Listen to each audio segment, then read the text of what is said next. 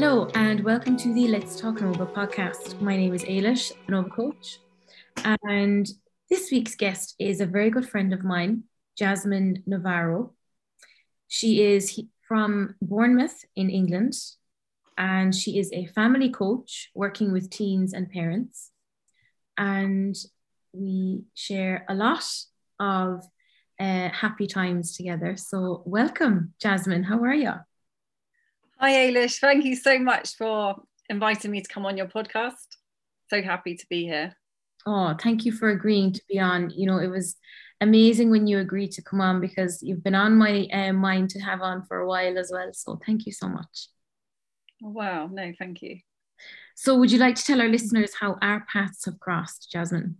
Yes. So we met, it was back in, it must have been May 19. May 2019. Was it May 19 during coactive training? Yes. Yeah. Wow. Right. Yeah. So we both met on our first day in our life coaching course in Dubai. And I actually remember the first time we met was like the room, you know, where people like go in for like the tea and the coffee. And we got chatting. Yeah, I remember that. And then we sat beside each other. And then we were quickly moved because remember they switched everyone around. I think so. Was I sat down first and then you came over? No, remember we came into like the greeting room, you know, where like they come in and they have the tea and the coffee and the lunch break. Yeah. We were in there and me and you started chatting. And then we went in together, yeah. Wow, that's crazy, isn't it? Yeah. That seems like a lifetime ago, by the way. So it's, doesn't it? Honest to God. Yeah. Nearly 3 years. Yeah. I know, it's crazy. So, Jasmine, I have you on today because you have a fascinating story of traveling the world, teaching, coaching, and just also, you know, your experience and what you have been through in your life. So please, if you would, take us through, I suppose, your first teaching job where you were in 2003. All right, yeah. Okay, so this happened. So yeah, basically, it was just like a spontaneous decision. I was on a teaching course and I met some Turkish, there was 2 Turkish girls, they became really good friends with me, and an English guy. And yeah, we were just there, we finished our course, and then the Turkish girls at the end said, do you want to come to Turkey? Come and stay with us, we can help you find a job. And I just said to the guy, if you go, I'll go. And we just planned to go for like 3 months just to get some teaching experience, teaching adults English. Yeah, that kind of teaching. And yeah, we literally went a few days later, stayed with one of the girls, and literally, actually, I think she met us at the airport, picked us up, took us to a school. And when we got off the plane, we had an interview, got the job, and that was that. So it was really quick. And it just kind of all worked out. And we only planned to stay for 3 months, but we ended up staying a lot longer. So you trained to do teaching English to adults, and then hopped on a plane. Yeah. So yeah, and yeah, it was just it was great actually, because the students were amazing. You know, they were so hospitable, and you know, they would take us around the city, take us out. So it was a really positive, fun teaching experience for the first one. Okay, so you socialize with the students? Yes, it's very different to, you know, when I started teaching later.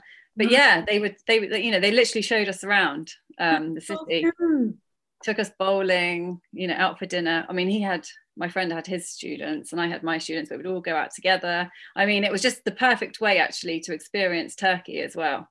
You know what? It probably immersed them. While it's immersing you in the culture, you're probably immersing them in more English after the school hours. Totally. So it was like a win-win. Like, you know, I would help them with their English when we would go out, and then they would show me around and give me stuff. Yeah, so it was amazing. It was amazing. Obviously, it came with its challenges as well, like everything. But so after Turkey, you were there for how long? 18 months in the end. 18 months, okay. And then you went again to a new country? Yeah, so then, because actually originally, the reason I got into teaching to start with, well, probably a few reasons, but the first I think one of them was I really wanted to live in Switzerland. I loved Switzerland. I'd been on holiday, like, I don't know, a few years before, and I just had fallen in love with Switzerland. I loved every part of it, you know. And I remember I was speaking to a Swiss friend. I said, how can I work here? And she's like, you've got to do what a Swiss person can't do. I mean, even though Swiss people could teach English probably, but, you know, it was always kind of better to be native back then. So I was like, okay, I'm going to teach English and then I'm going to go to Switzerland. But anyway, then I ended up going to Turkey. I got sidetracked going to Turkey, and I thought, well, that would be good. We get some experience. Yeah. And I think I was always applying for jobs in Switzerland because that's what I really wanted to do. And then I think when I was in Turkey, a school actually got back to me. It was like a boarding school in Switzerland. And they said, would you like to be, I had the interview or whatever. And I was like, oh my God, I've got to go to Switzerland. I think maybe it was coming towards the end of Turkey anyway at that time. So off I went to Switzerland. And I lived in this boarding school and I taught there. And I'm not sure what to say about that. That was amazing as well. But it was there that I realized, everybody there was speaking 3 or 4 languages, and there's me just speaking English. And I just thought, I need to learn another language. That was kind of the learning from there. Obviously, I was living with the students actually, well, not in, the same building. Yeah. But I'm not sure what to say about that. But so that actually led me to wanting to learn Spanish, because obviously my dad was from Venezuela. So I thought, what language can I learn? Let's learn Spanish. So then I applied for a teaching job in Costa Rica. And that's how I ended up going to Costa Rica, because I wanted to learn Spanish and carry on teaching. So then I went to Costa Rica. And I really was a good student, I have to say, because I studied every day. I would do like 2 hours studying a day, had private lessons and practiced. But it was hard to practice because I was teaching English and everybody wanted to practice their English, of course. Okay. So do you mind me backtracking? So you're... No, of course. Sorry, yeah. Not at all. No, I love it. So you lived in the boarding school in Switzerland and you heard then people were like bilingual, they were speaking so many different languages that you wanted to be able to speak more than English. Okay. Yes. And can I just ask you, what was the experience like where you were teaching and living in the same building as the students you were teaching? Yeah, well, I wasn't always, I don't think actually I was teaching any of the girls I was living with. Right. Okay. Yeah. I wasn't actually teaching any of them, I don't think. No, I would go out and I would teach other students. Maybe younger students, maybe older students. But in my building where I was living, there was about 15 girls, teenagers. I wasn't teaching any of them. But I would offer them support, I would listen to them a lot. And, I did build a good relationship with them as well. But I wasn't actually teaching them directly, right. Which might have been too much, maybe. I don't know. Yeah, it could have been good to have the separation, yeah. Yeah. And was it strict then, let's say, for you to have a social life where you were living in the school? Was it strict? Not really, to be honest. I mean, of course, I didn't socialize with my students. No, they were too young. Oh, yeah. Oh, sorry. Did you mean that? No. No, I meant your own personal time, let's say, at the weekends. Like, was it like, did they have like, just would they allow you to go out and stuff like that, Oh, of course. Oh yeah, totally free. Yeah. No problems at all. Yeah. I just go out and that was that. I wouldn't have any parties or anything. But yeah, you could do what you wanted. Yeah. No, that's really cool. That's interesting. I never knew that you were actually like living in a boarding school. That's really cool. So then I never picked up on that. Your dad is from Venezuela. Yes. Okay. Yeah. And he passed away 10 years ago, but yeah. I know, I'm so sorry about that again. That's okay. So, and then is your mom English? Yes, she's English from Bournemouth. Okay, right. So to bring us up to speed, so you have, your dad is originating from Venezuela and you have that connection, that natural connection to South America. So you went to Costa Rica to learn Spanish. Wow. Yes, because Venezuela was too not safe enough. That's why I didn't want to go there. Yeah. But yes, I went to Costa Rica because I wanted to learn about the Latin culture as well and learn Spanish and teach. So I went there. And then that's where I started teaching So I was teaching adults, but then I started teaching primary and secondary as well in the school. So I think that got me liking that as well. I don't know. Yeah. So it broadened my teaching experience. Yeah. So how long did it take you to become fluent in Spanish? Fluent. That's a good question. I mean, I wouldn't say I ever got fluent. I got to advanced level. I was advanced B2 level, so it was a good level. I think it probably took me the 3 years. I was living there for 3 years, so probably 3 years. Yeah, that's impressive. I worked really hard. It was like, right, this is my mission. You know, every day I used to write quite well as well. Wow. Yeah, and it's amazing, isn't it, when you focus on something? Yeah. I think that's how I am as well. Once I focus on something, that's it. I kind of get a little bit obsessed with it. No, and that's a great way to be, though, because it means you're 100% focused on your goal. Yeah, I guess. Yeah. So how then, do you mind me asking, how did Europe compare then to Costa Rica? So you had been to Turkey, Switzerland up to this point, and then you went to Costa Rica. So what was the difference between the two? Let's say how you were living there. Obviously, Costa Rica is a beautiful country, but you know, you had to be really careful. You had to be really careful there. You know, always looking behind me and things like that.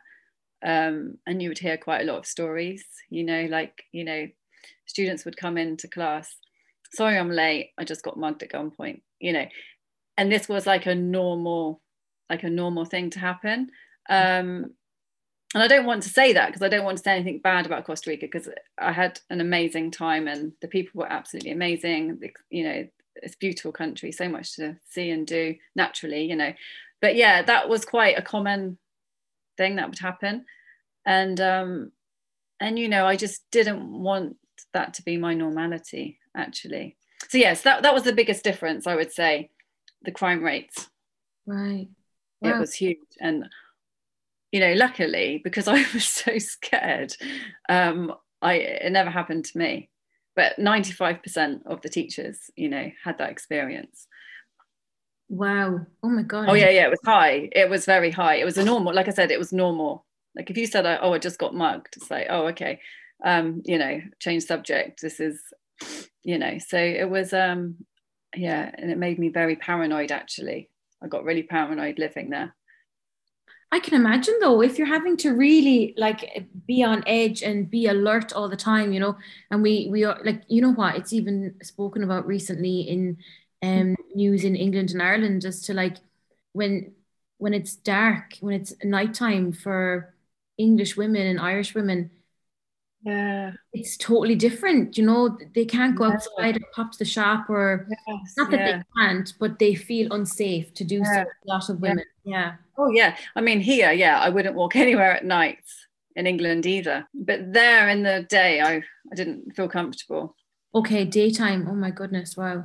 Yeah. But then it's like I guess it depends who you talk to, because if you'd have spoken to somebody else, they might not have felt so scared like I was. I mean, when I arrived there, you know, we stayed with a Costa Rican family. They put us up in the school, you know, put us up in a Costa Rican family. And I don't know, the family, they really wanted to make sure we were safe. Mm-hmm. So, you know, the first couple of weeks when we were living there, you know, the father would hide behind bushes and jump out at me, which just scared me to death. But he was like, right, there you go.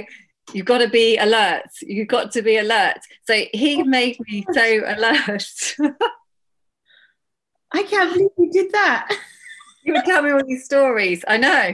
And then, yeah, that was an experience, actually. I mean, it was an experience. And then he would make us sing at dinner and stuff. Not carol singing, I mean, Spanish songs. And I was like, I can't sing, but you could. He was a kind of guy that you couldn't say no to. You know, you had to do it. God. He sounds like a legend. I know.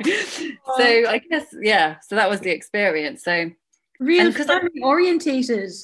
Oh, totally. And because I'd obviously been to Venezuela before, and I knew that was, you know, you had to be careful there.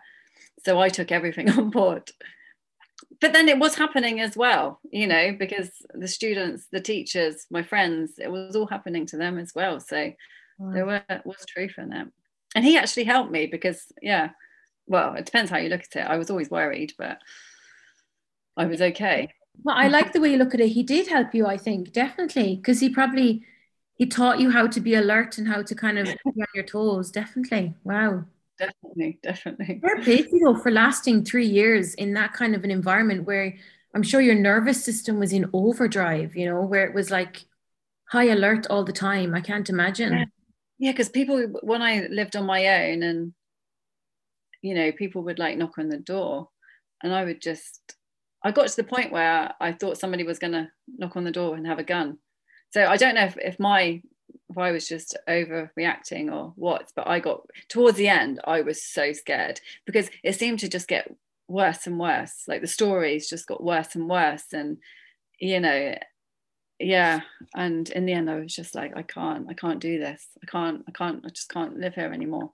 You know, it really got to me. And even when I came back to England, because in Costa Rica, normally if there was a moped beside you, chances are they would probably you'd probably get mugged with somebody on a moped. So every time there was a moped, you know, I'd freak out. And, you know, sometimes they would just stop you and they would just do that, you know, without a gun. But just seeing that, it's like they knew they were going to scare you or something. And even coming back home, I remember motorbikes and mopeds, I would freak out. And I thought it was just me. And then I remember speaking to other teachers and they said, yeah, when I see a moped, I get scared as well. And I was like, okay, it's not just me then. So yeah, and that lasted for a few years, that feeling. Yeah. Wow. But you know what? Thank God you were safe, as in. Oh yeah, exactly. I'm so lucky. Yeah. Thank God for that. So of course we'll move on then. So you left Costa Rica in 2010 and you headed for Morocco. Yes, then I went to Morocco. I know. Yeah, I don't know what to say about Morocco. Actually, that was a really hard time because that's when that year I found out in the summer my dad died, because that was 10 years ago, wasn't it? Or 11 actually. He died. And I just found out suddenly, and then I had this job to go to Morocco, and I was like, what do I do? You know, and I was grieving, and it was literally days later, and I was like, okay, I might as well just go. And I was in Costa Rica at the time, visiting my boyfriend, because I think I'd already left Costa Rica and gone back to visit him, and then came to England, and then just had to go to Morocco, and I just had to just do it. It was like, okay, I've got nothing to lose, let's just see how it goes. But, you know, looking back, I was grieving, and and then going to Morocco, which was a completely different culture, you know, that was really hard, actually. But then I didn't want to just stop, because sometimes when you stop, it's even harder, isn't it? So it's like, you've got to just carry on. You've got to carry on. So I just carried on, but it was very challenging. Yeah. Yes, exactly. So, but Morocco was amazing as well. So how long were you in for? A year. Okay. So not that long. Not that long actually. Yeah. What was it like teaching there? Yeah, I mean, obviously compared to Costa Rica, you know, can you get any more different, really?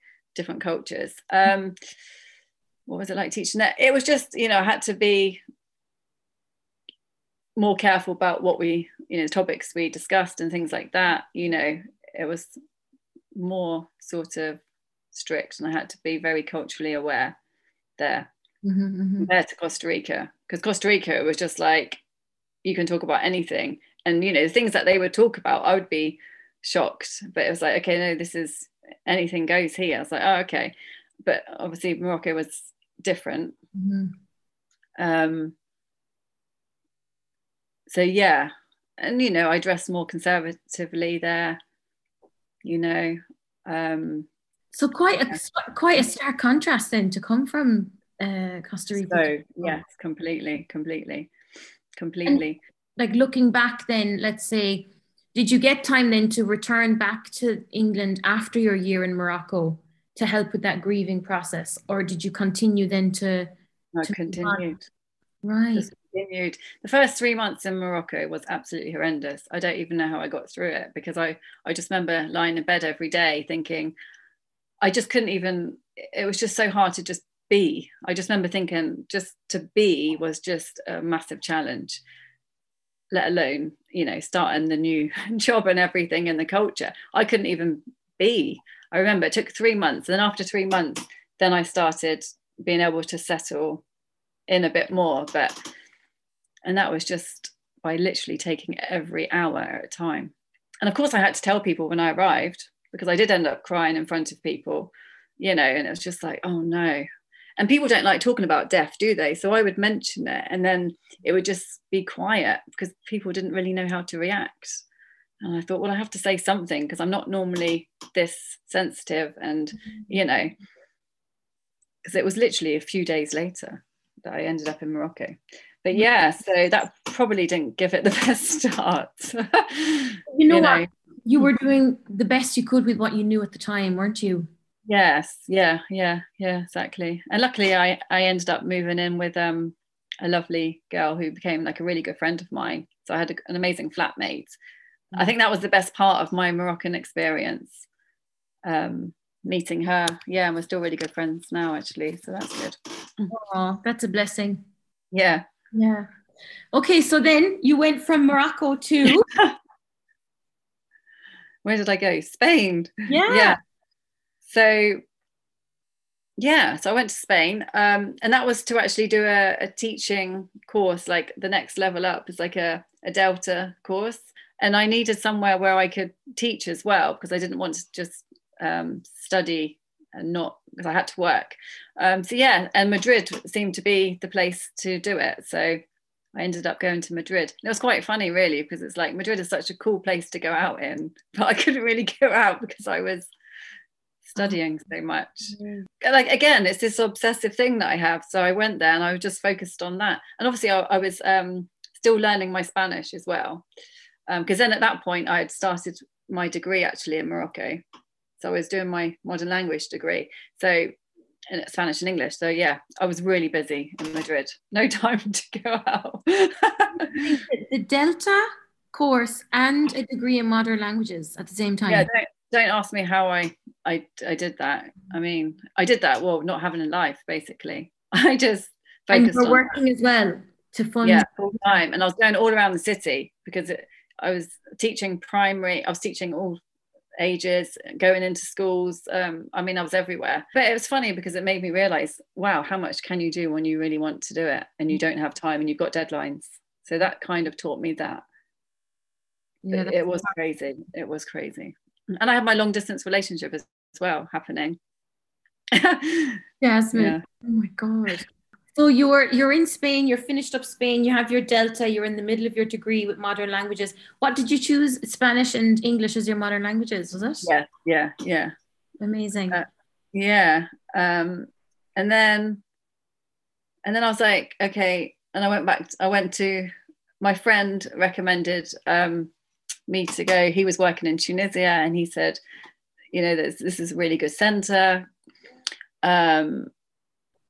You know, come. So I was like, okay. So off I went to Tunisia. And actually he was right. It was a great center. Really professional. And I thought, okay, this is really good because I can really concentrate, carry on with my degree and, you know, learn, what's the word? I can't even think of the word. Develop myself professionally, within my teaching. And I really wanted to focus on teaching young learners. So that's what I did. And, you know, I assisted on training courses. And that was really good as well. But I did find it hard living there. In Tunisia, really? Yeah, I think probably because I was busy as well. I was doing so much, you know, academically. And why was it hard? Well, you know, it's different, isn't it, from Europe? Is that a Muslim country, Tunisia? Yes, yeah.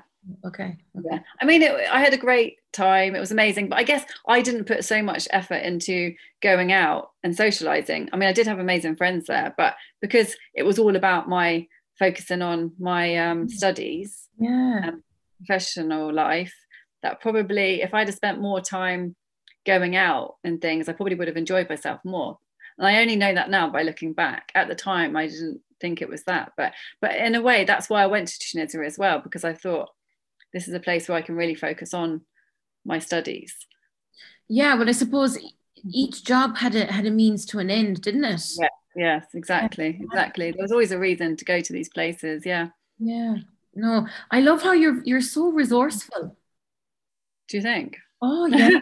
Because just by looking at like where you've been and how you immerse yourself in each culture, but you're taking a learning from each one and you're bringing it forward into your next plan, your next goal. Like I think it's very impressive. Yeah, I think it's cool. Thanks, Ailish. Thank you. I don't know if I would do it the same. Yeah. Sorry, go on. Yeah. No, look, I don't know if I would do it all the same again. Well, look, it's all life experience, Exactly.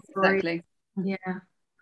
So then, obviously, after Tunisia, you then jetted again.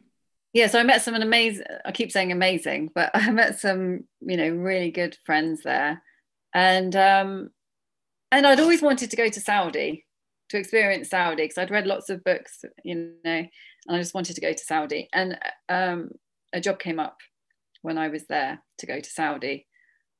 So then I went to Saudi, came home, I don't know, for a few weeks, and then off to Saudi. And I was really excited about that. And I loved being there because I knew, I researched it, I knew what to expect. And for me, it was just the most fascinating place I'd ever been to. Yeah. Which part of Saudi did you go to? Jeddah.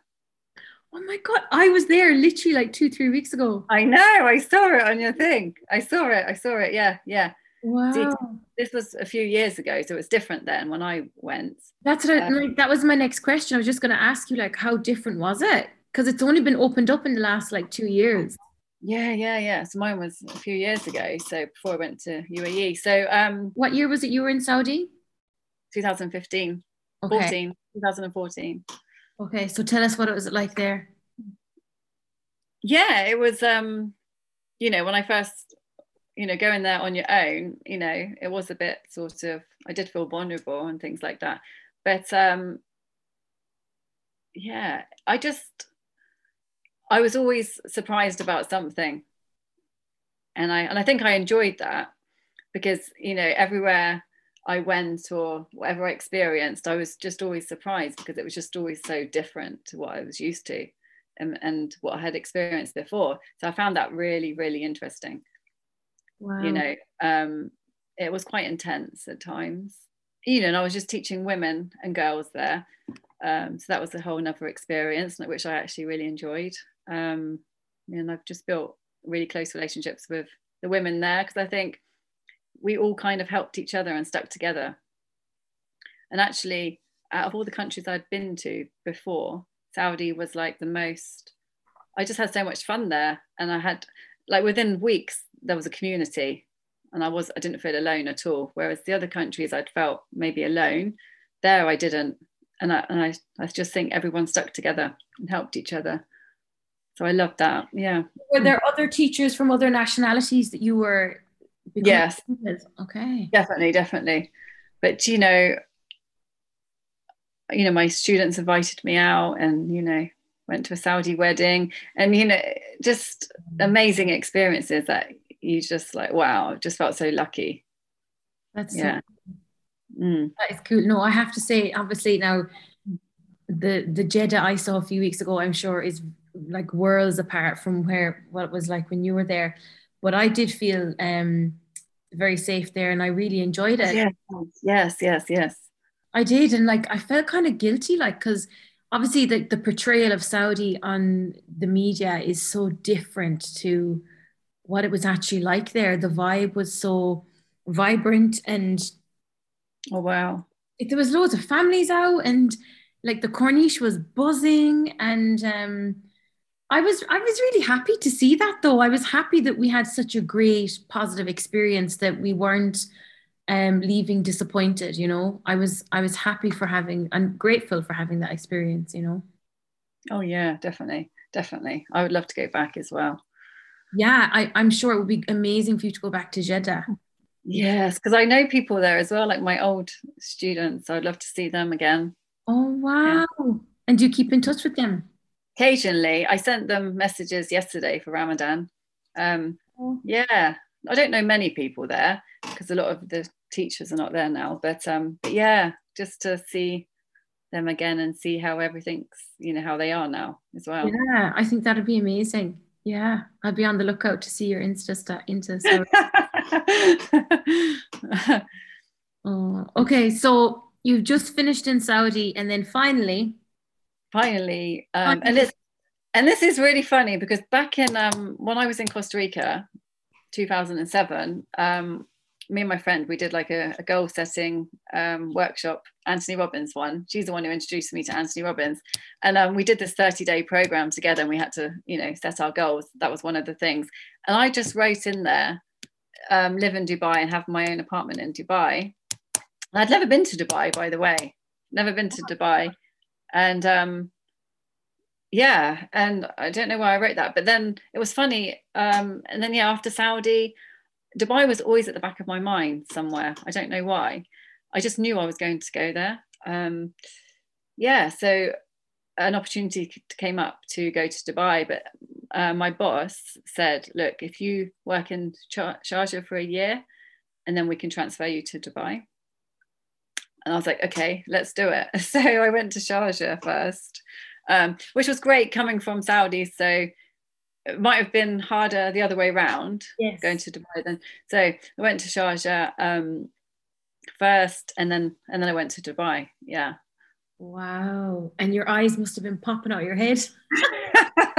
Yeah, exactly. But it's funny because going to Sharjah, I was like, can I wear my abaya? Like, I was so attached to my abaya. And she was like, no, you can't wear your abaya because you don't need to. And I thought, oh, I really thought, I got so attached to my abaya in Saudi. I absolutely loved it in the end, Yeah, so, sorry, what did you say? No, I was just saying how obviously when you arrived then in Dubai, Oh, all the glitz and the glam, it was another world to Saudi. yeah. Oh, yeah. But I was in Sharjah for the year first. But I would visit Dubai, but it was never easy coming back with the traffic and stuff. Oh no. But to be honest, I was still working quite hard then when I was in Dubai teaching. So I didn't see as much as I could. So that was weird as well because I was so busy teaching and I knew I was in another place, but I couldn't really make the most of it because I was working so much. And that's when I decided after a year in Dubai, I was like, something has to change here. And that's when finally I took a break. Wow. And I just had loads of fun in Dubai for a few months. It turned into about 6 or 7 months. So you lived in Dubai not working? Yeah. Yeah. Oh. Exactly. Yeah. And, I'd never taken a break before. And I just thought, what were the logistics behind that? Like, what was the visa situation? If you weren't working, how did you? I would go to Amman every every month, every 40 days. I'd go to Amman. Yeah. I mean, I didn't plan to take that time off. I think I said to myself, I'm just going to take a couple of months because I really don't know what I want to do now, and because before I'd just gone from one job to the next, one country to the next, I hadn't had time to think about anything, even when I was grieving about my dad, there was no time to think about anything. And it was just like studying, doing this, doing that. And this time it was like the first time in my life where it's like, I don't have to go to the next place quickly. I don't need to make that quick decision now because I had my degree, I'd saved up some money. I was in a completely different position and I was nearly ready to do that. But it was like, just stop. My mum was saying, Jasmine, you don't need to do this. You haven't had a break. You're in a different position now. Take that break, and it took some convincing because I was ready to just do something else. But I was like, no. And And I had such a good time that it just went on a bit too long. Well, not too long. That's one thing I will never regret. I had a great time. I had, I got my social life. I met people. I just, just experienced Dubai not working. It was amazing. Wow. But of course, after so much time, it's like, I'm spending a lot of money here. I do need a visa to stay properly. I can't keep going to Oman all the time. So then I, out of the blue, a job that probably I'd applied for before, just got in touch with me and said, we saw your CV a year ago or something. We're interested in, interviewing you. So yeah, I took the job basically. I had a really good feeling about it. It was completely different to the teaching jobs I'd had before. It was much more sort of relaxed and open and fun. And I was like, let's just do this and see what happens. Wow. Yeah. So that's what I did. And did you stay with that teaching job then for the remainder of your time in Dubai? Yes, exactly. And almost like you needed that kind of a blowout because you had been, I suppose, you were going like at 90 miles an hour from country to country, and obviously in the middle of that you had the passing of your dad, and yeah. you were probably dealing with so much grief that you weren't allowing to come to the surface, that maybe those 6 months in Dubai, obviously you had to, there were probably times where you rested as well, Definitely within those 6 months. Oh yeah. I had a great time. Yeah, you're right. Yeah. And that's what I think, the power of just having a break. Sometimes we think we can't have a break, but I didn't spend that much money in that time. I wasn't crazy, because I think when you have more time, to think about cheaper options as well, don't you? Yeah, to be more creative. Yeah, you've got more time to be creative and everything. So I wasn't spending a lot. Obviously I couldn't keep doing that and not earning, but I looking back now, when my life was so busy, there was just no time to even think and make decisions, and you just spend quick, just do that, spend that, do that, da, da, da, da, da. It was like that all of the time, and it's so beneficial just to stop, isn't it? Yeah. Wow. So beneficial. Yeah. That changed everything. So then tell us about how you came into the room then in CTI. What led you to the coach training? So you're obviously teaching in Dubai at this time. Yeah, and I was much more relaxed, much happier, much more myself, and so then I started thinking, because I knew it wasn't going to be like a permanent thing, me working there. I thought a year or two, while I find out what I need to do. And then I think I had more time to go out and have fun. So, and I think I just put it out there, what should I do with my life? What can I do? Asking the universe. And then that's when I just kept meeting co-active coaches. It was so weird. I think in a month I met like 5 or something. And I was just like, what, another co-active coach? I just couldn't believe it. And I was like, I need to explore this. And then I went on a hike. And then I met another co-active coach. And then he started telling me, his journey and everything. And I was like, okay, this is it now. This is definitely a sign. And I was going to England like in a month's time or something for a holiday. And I thought, I'm going to do the first course there. Because I thought, it's 3 days, wasn't it? So I thought, right, I'll do the first course there and see how it is. Got nothing to lose. So I did it. And I was really scared, actually. I think because it was expensive as well, isn't it? I mean, it wasn't cheap, just for so yeah, I booked onto it and I did it, and it was the scariest thing I'd ever done, actually, being in the room, and I was so anxious. And I mean, you saw me in May. If you had to see me in the April, oh dear, Can I just interject? And I hate to interject, but I just want to say on that note, you are a totally different person to the girl I met in May 2019. Like, oh my God, yeah. And I mean in like a positive sense. Like, you're so confident. You're so you're like, even the way you speak with so much more conviction. And wow, Yeah, and like I feel like you're Amazing. accepting of yourself now, and um you're loving to yourself, which is so amazing to Wow. see. Yeah. Oh my God, thank you so much, Ailish. Oh my Wow, that's God. crazy, isn't it? That's It crazy. is. And like you're not even in front of me in person, like we're on Zoom, but like I can see it, you know. Can you? Yeah. Wow. Wow, that's no, Mashallah, thank mashallah, mashallah. you. And yeah, so and I just knew I had to do it. It was just following instinct, because it's like, oh my God, this is awful and hard, and I can't be here at all. But my intuition's like, if you want to find out what you need to do, you have to go through this. So it's like, okay, yeah. So it's that. So then I came back to Dubai and then carried on. And yeah, and I didn't do it to become a coach, actually. I don't think I did. I did it because I wanted to be coached. Yeah. And then at the end, you're just like, wow, I want more of this. I need more of this. And then that's when I realized I actually want to be a coach and help other people have the same realizations, because you don't have to go to all of these countries, do you? I know it sounds so cliche, but everything's inside of you.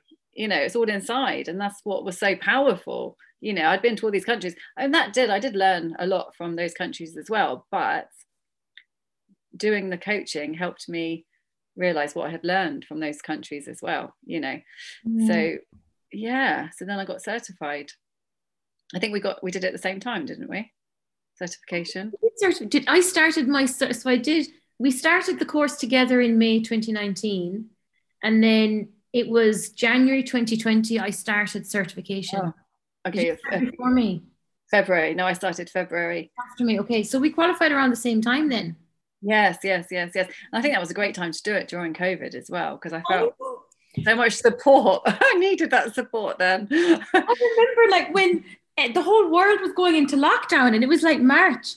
And I remember Yeah. I said on like the coaching call that we had every week, I said to the group that I had, I just said, so like how are we going to coach clients? Like the world is shutting down. What are we going to coach them on? And then the coach, like who was leading the group, she was like, Ailish, there's going to be lots to coach on. I was like, okay. And I remember thinking, I was like, I remember being honest, like I thought, I'm never going to get my 100 hours. Like there's going to be nothing to do. Like people aren't going to want to coach. And then it was like out of nowhere, the coaching hours just went skyrocket. People actually wanted coaching. And I found it so bizarre. I didn't preempt it at all. I didn't see it coming, but I was proven wrong. Yeah. Yeah. It was a mad time. Crazy times, crazy times. Yeah, yeah, yeah, yeah. But oh wow, I just feel like I've told you nearly half my life story. No, this is what we're here for. No, I love it. I love it. So tell us then, you qualified with the certification in 2020, Yes. and then 2020. Yeah, yeah. that brought about more change for you. Yeah. So then and then during the certification, I was doing too much again, shock horror, because I was doing my certification, I was working and I was tutoring and coaching, and it was too much. So I, spoke to my boss, and then I said, can I go on unpaid leave for a bit? Because I thought, we're paying for this certification. You really need to be able to spend your time doing it and really getting the most out of it. Yeah. Because I just felt like I wasn't. So she was lovely and she said yes. So I took some time off and just focused on that and coaching. Mm. And then that was it really. And then I would teach sometimes, but I actually didn't go back. I never went back actually after that. I never Wow. went back. Yeah, never went back. And then I started with the business side of things because I didn't know anything about business. And I still feel like I don't know anything Oh, about listen, business. it's a minefield, isn't it? I know. So I started like training, spending money on courses, business coach, all of these things. And again, probably I was doing too much again. But I was just like, right, I've got to do this. And I literally spent the whole year just working on my coaching business. The podcast, the blogs, the website. Did 2 websites. I mean, just so much networking. I was meeting, I don't know how many meetings I was having a week, like 30, 40, meeting new people. Like I just went for it. So I was like, you know, if I'm not going to be earning money for this year, I mean, I did coaching, but not much so as spending. You know, I was spending a lot because I was paying for all these coaches as well. Obviously, living in Dubai and everything, my outgoings were definitely more. If I'm going to be spending this money, I need to make the most of it. And that's the thing. And I did not wait. I can honestly look back now and say I did not waste 1 minute. Every minute was accounted for. And yeah, when I look back, I think I can't believe I did all that. I even like recorded like 200 videos for my course. I made a program and I recorded 200. Well, it was 100 videos, but it was about 200 because I didn't use, you know, I had to retake some of them, you know. So really it was 200 videos.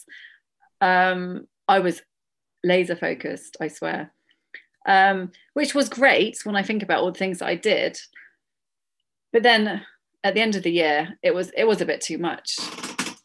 So, you know, and actually talking to you now, I think there's a pattern there. There's a pattern. I get something in my head and it's just like, I don't stop, but I'm learning the limits now, my limits and boundaries. Yeah.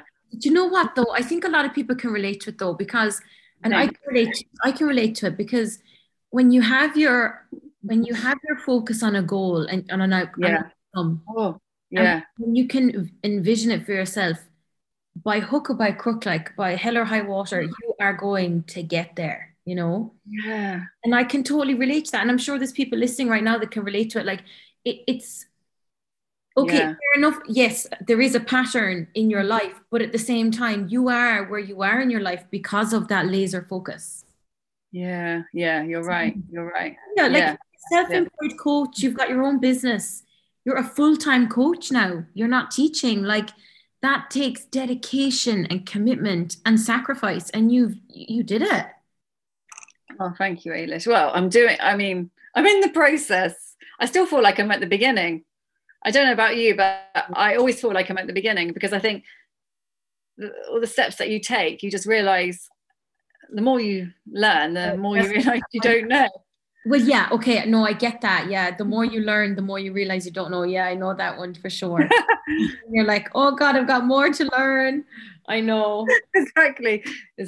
But you've got to look back, haven't you? You have to look back. And that's, yeah. And I think coming back to England and reflecting on everything, yeah, I'm seeing things differently. So bring us back to that, I suppose. So you left teaching, but you continued coaching in Dubai. So how long were you coaching in Dubai full time before you left and went to England? Oh, well, I guess it was never really, full time, really, because most of my time was being spent, you know, behind the scenes, creating content. Yeah. I was coaching a lot, but I was creating a lot of content and networking, and that was taking a lot of my time. So I would say I was coaching, say, half the week, half and half, 50-50. And yeah, I guess so the second year I was coaching more than the first year, but it was never full time, I would say, because I just had so many other things to do, you know. But yeah. It was probably full time because you were focusing on your business, so that would be full time. Oh, I see what you mean. Okay, yeah, if you look at it like that, yeah. But actually sessions, one-to-one sessions, it wasn't just, you know, 8 hours a day coaching. No. Yeah, well, listen, is there any coach out there who does? No. Yeah, that's true. No.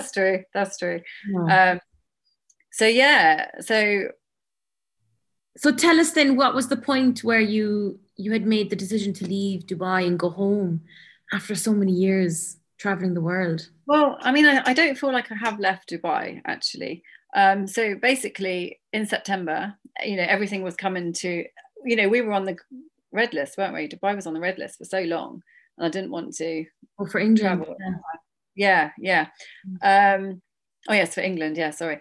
And so that they went on Siam list in August. You know, my visa and everything was all coming to an end. The apartment was coming to an end in September. So I was thinking, I hadn't been home for 2.5 years. And I was thinking, I really want to go home. My intuition was telling me, you have to go home. And I didn't know why, because I was like, I have not finished with Dubai. But my intuition was saying, go home. And it was so strong, Ailish. It was so strong. And, you know, with coaching, we just learn, you've got to listen to your intuition. And it was screaming at me, basically. So I thought, I think this is a time to have a rest again, because, you know, I'd had a really busy 2.5 years. I hadn't had a break for those 2.5 years, you know, since I was in England and doing the course. So I was like, you know what, I'm just going to go, and without a sort of concrete plan, because a lot of the coaching I was doing was online anyway. So I was like, you know, it doesn't really matter where I am at the moment. I'll go home and I'll just see what happens, but I've got to go home to get rid of this calling from my intuition. So I went home, was supposed to rest, but actually I was in the middle of doing this business training course actually. And with that, I was uploading my course on different platforms. And I thought that would be quite quick. But actually, that took me 2 more months of working, wow, I don't know, 8-hour, 10-hour days online. So coming home, I was like, I'll just finish that, then I'll have a rest. But I didn't realize how much work that was going to involve. And it was a lot. It was a lot, because there was emails I had to do, like 50 emails. The sales page. I mean, it was so much. And I was just like, I've got to finish this before I have the rest. Because I thought, if I stop, I'm going to forget everything. You know, I was in the zone.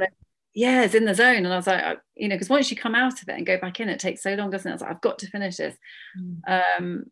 So yeah, and I, you know, my body and my mind was saying, you need to have a break. But I didn't. I carried on, and yeah, it was too much. But I finished everything. And then finally I took my break. And I've had it, yeah. I slowed right down. So what month was it you took your break? January. Just 3 months ago? Yeah, yeah. Wow. And you left when? In the summer of 2021? September. Wow. September. I know, imagine. So it took me, yeah. Nearly 5 months to actually slow down. Was it 5 months? Yeah. September. I mean, I keep thinking September is like yesterday or something, but yeah, you're right. So tell me, what happened when you slowed down? So you had your course, which, to be fair, like, that's unbelievable. That's an incredible achievement to create a course, and the dedication you had to put to that. No, thanks, Ailish. I couldn't stop. I was like, I have to finish this. Yeah, so in January, I thought, no, now it's break time. So, and what happened then? Well, I was just exhausted. You're in England. Yeah, absolutely exhausted, mentally exhausted. And I was just like, I just need to stop. That's all I need to do. I need to stop, and I need to change the way I'm going forward now. But I couldn't even decide how I was going to go forward, because it was like, you just need to stop first. I need to get myself into the right states. And then I can start making decisions about the business, because I just needed a break. That was it. And it was really weird, because I was like, what am I going to do? And I was looking up all these retreats and everything. I was thinking a yoga retreat, I could not find any that were right. And then I was like, you know what? I don't need to go to a retreat. I can just sort this out myself. I think that's better, actually. And the forest was calling me. And they say that the forest calls you, don't they? Because then I read afterwards that the forest does actually call you. And I was like, oh my God. So I just thought, I have to go to the forest. Like, I love the beach normally. Yeah. But the beach wasn't it. Like, I was going to the beach. Obviously, it's not the same, the weather, but it wasn't the beach. It was like, I needed something else. And then I spoke to somebody, and she said, and she got it out of me that I needed the forest. I was like, oh my God, the forest, that's it. I just had a conversation, and she made me realize. So I just went to the forest for like 5 days. And I got lost actually the first day, and ended up walking like 25 kilometers. but that was fine. The forest on your own to camp? No, not to camp. No, no, no. I stayed in a B&B. I stayed in a B&B. No, no, no. No, no way. No. No, I couldn't have done that. But it was still, I mean, I got lost in this forest. But there was just something. But when I was in there, the first day I was like, what have I done? I don't like this, because I was lost and scared. But then the second day, that was it. I was like, it all clicked, and I was like, this is where I need to be right now. And I was really being present. I wasn't thinking about what I need to do, because that just wasn't helping. Oh, I've got to do this, this and this. That never helped. And I was just feeling all my senses, being present, fresh air, walking, being with the trees. And I was just like, this is amazing. And I just started feeling myself again, just by stopping. And then I did that for 5 days, and then by the end of it I was just like, what has happened here? I cannot quite believe that I'm feeling okay, and then I came back, and then I had this 3-day training course online, which I probably shouldn't have done. And then after that I started feeling like tired and worn out again, and I was like, I've got to go back to the forest. I'm going to go back to the forest, but this time when I come back, I'm going to do things differently. So I went back to the forest, felt amazing again, came back, and then changed everything. It was like I needed that lesson again to realize, no, you cannot be doing 3 long days online without a break. No, that is not going to work. So and I just changed everything. So what did you do? Now I have like my routine, basically, my routine. So now I was like, what do I need in my life to feel okay? Like, what is going to get me to feel okay? Also, I had blood tests, and actually I was anemic. So that probably didn't help. Yeah. That probably was the thing that made me feel so exhausted and weak, actually, when I think about it. So I had the blood tests, and I just a checklist. So exercise, fresh air, journaling,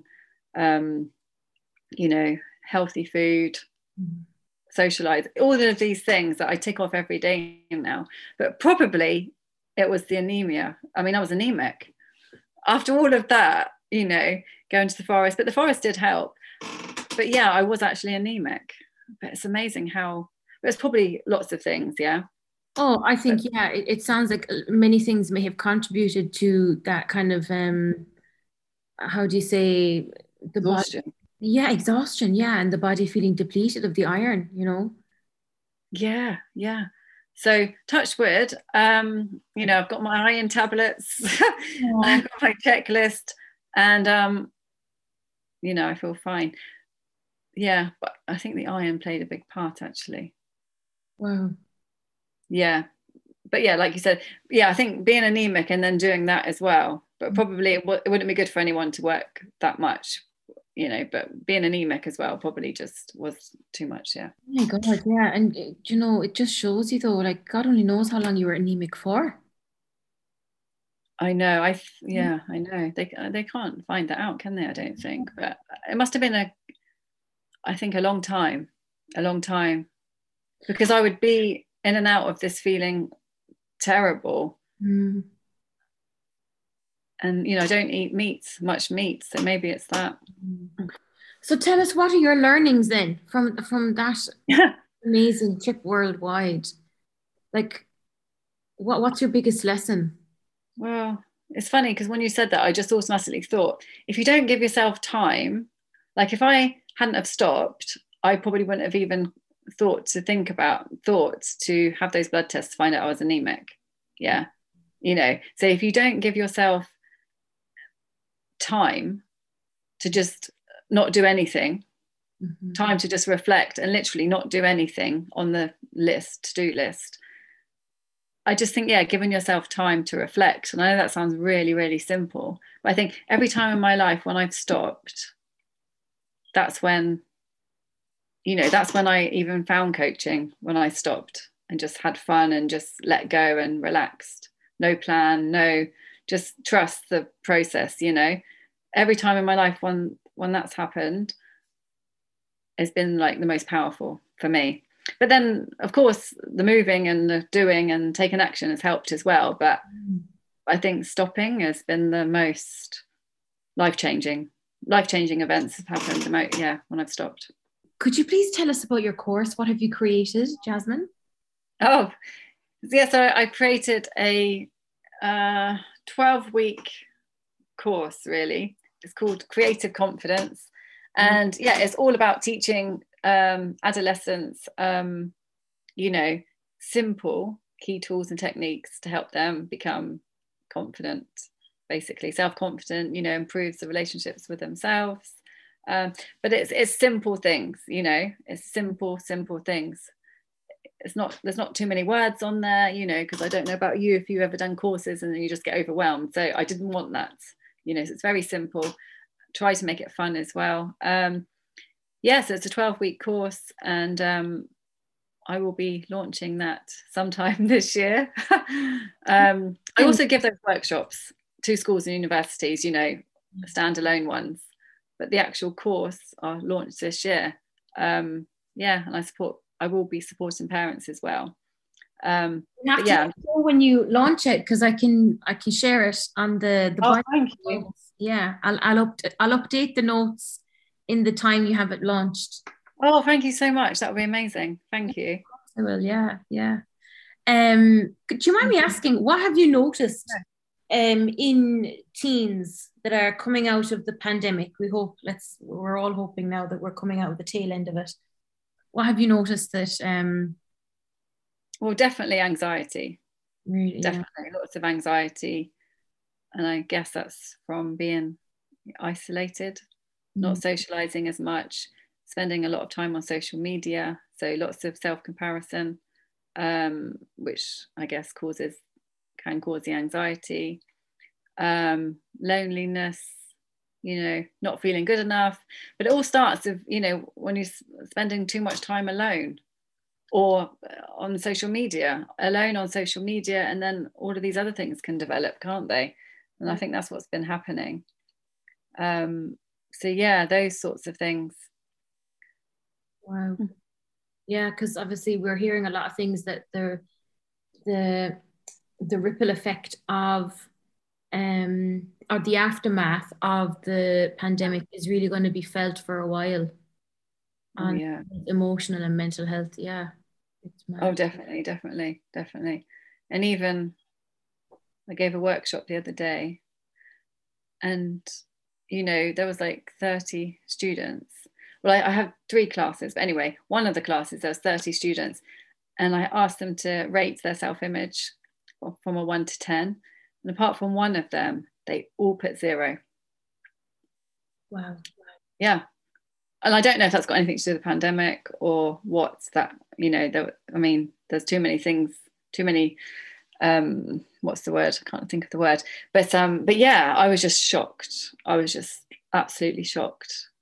I thought, is it because they're being so honest, and maybe the others haven't been that honest, or I don't know. There's too many variables, but yeah, 0. Well, then from your perspective, how do you start working then with someone who has a 0 out of 10 self-image? Like, what is it that you do then? Well, I guess, we would look at everything, their home life and, the relationships with their family, with themselves. We would look at everything. And I think there's definitely not one thing that I do the same, it totally is catered for them and how they are. And how they react to what I'm asking them. And, it could be that they need therapy and I can't actually help them, if they're too far down the line, it wouldn't be coaching, would it? So it would really, really, really depend. But, having that first conversation with them and doing some activities with them and just seeing, what emotions are coming up, how they're answering me and things like that.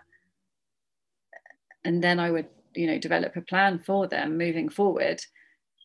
But what it's like, coaching is so authentic and in the moment, isn't it? So are we just reacting to what they say? It's so bespoke. It is. Exactly. So, and sometimes, I have worked with teens and they've had, low self-image. And then at the end, after like, say 12 sessions, they feel differently about themselves, and that's amazing to see. But yeah, it does depend on the teen. You know. You know, Wow, how do you, it's so rewarding though, you know, when you see those people that do regain that self-confidence and self-worth. yeah, especially when you start talking about saboteurs. I think that is a game changer when they realize about the saboteurs. Mm-hmm. And even adults as well, and even me, probably you too, when you start realizing that. Oh yeah. Yeah, saboteurs. Well, I guess the thoughts in your head when you step outside your comfort zone and they want to keep you where you are. So thoughts like, I can't do this, I'm not good enough, I'm going to look stupid. Yeah. I mean, we all have them, don't we? We all have so many. Well, I have so many. We all have so many. They're the hijackers, basically. Hijackers, yeah, I like that. They're trying to sabotage. Funny, because I was trying to think of another word for saboteurs today, actually, and I couldn't think of one. So it's funny that you said that. But hijackers, yeah, that's a good one. They're trying to hijack it. Or another one you could say is, well, in therapy they call it protectors. Oh, do they? Protectors? Yeah, in IFS therapy. Oh. Internal family systems, yeah. By Richard Schwartz. I have a book on it, but I haven't fully read it. But my own therapist has taught me about that, and it's called The Protectors, where let's say we'll take that scenario where you're trying to do something different. Let's say you're setting up your own business, and then you believe, I can't do this, or I'm not good enough. It's actually a protector from your past that's stopping you moving forward. Yeah. Wow. So that's where really like coaching and therapy can complement one another if people have the finances, which I completely acknowledge. Some people aren't in that position, but they do complement one another, you know? Yes. Oh, definitely. Definitely. And it's so funny how we have different names for different things. Like the saboteurs, the hijackers, they are the inner critic as well.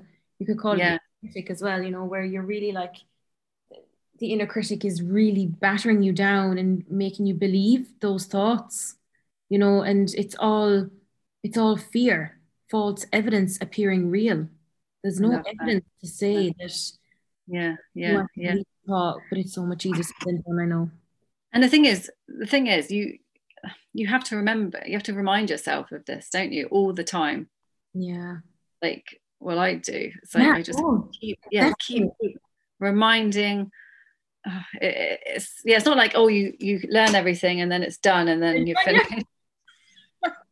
Unfortunately, no, and I wish it was, but it's not. No, it's a full-time job. Your mind is a full-time job. Yeah, working on the mind. Wow.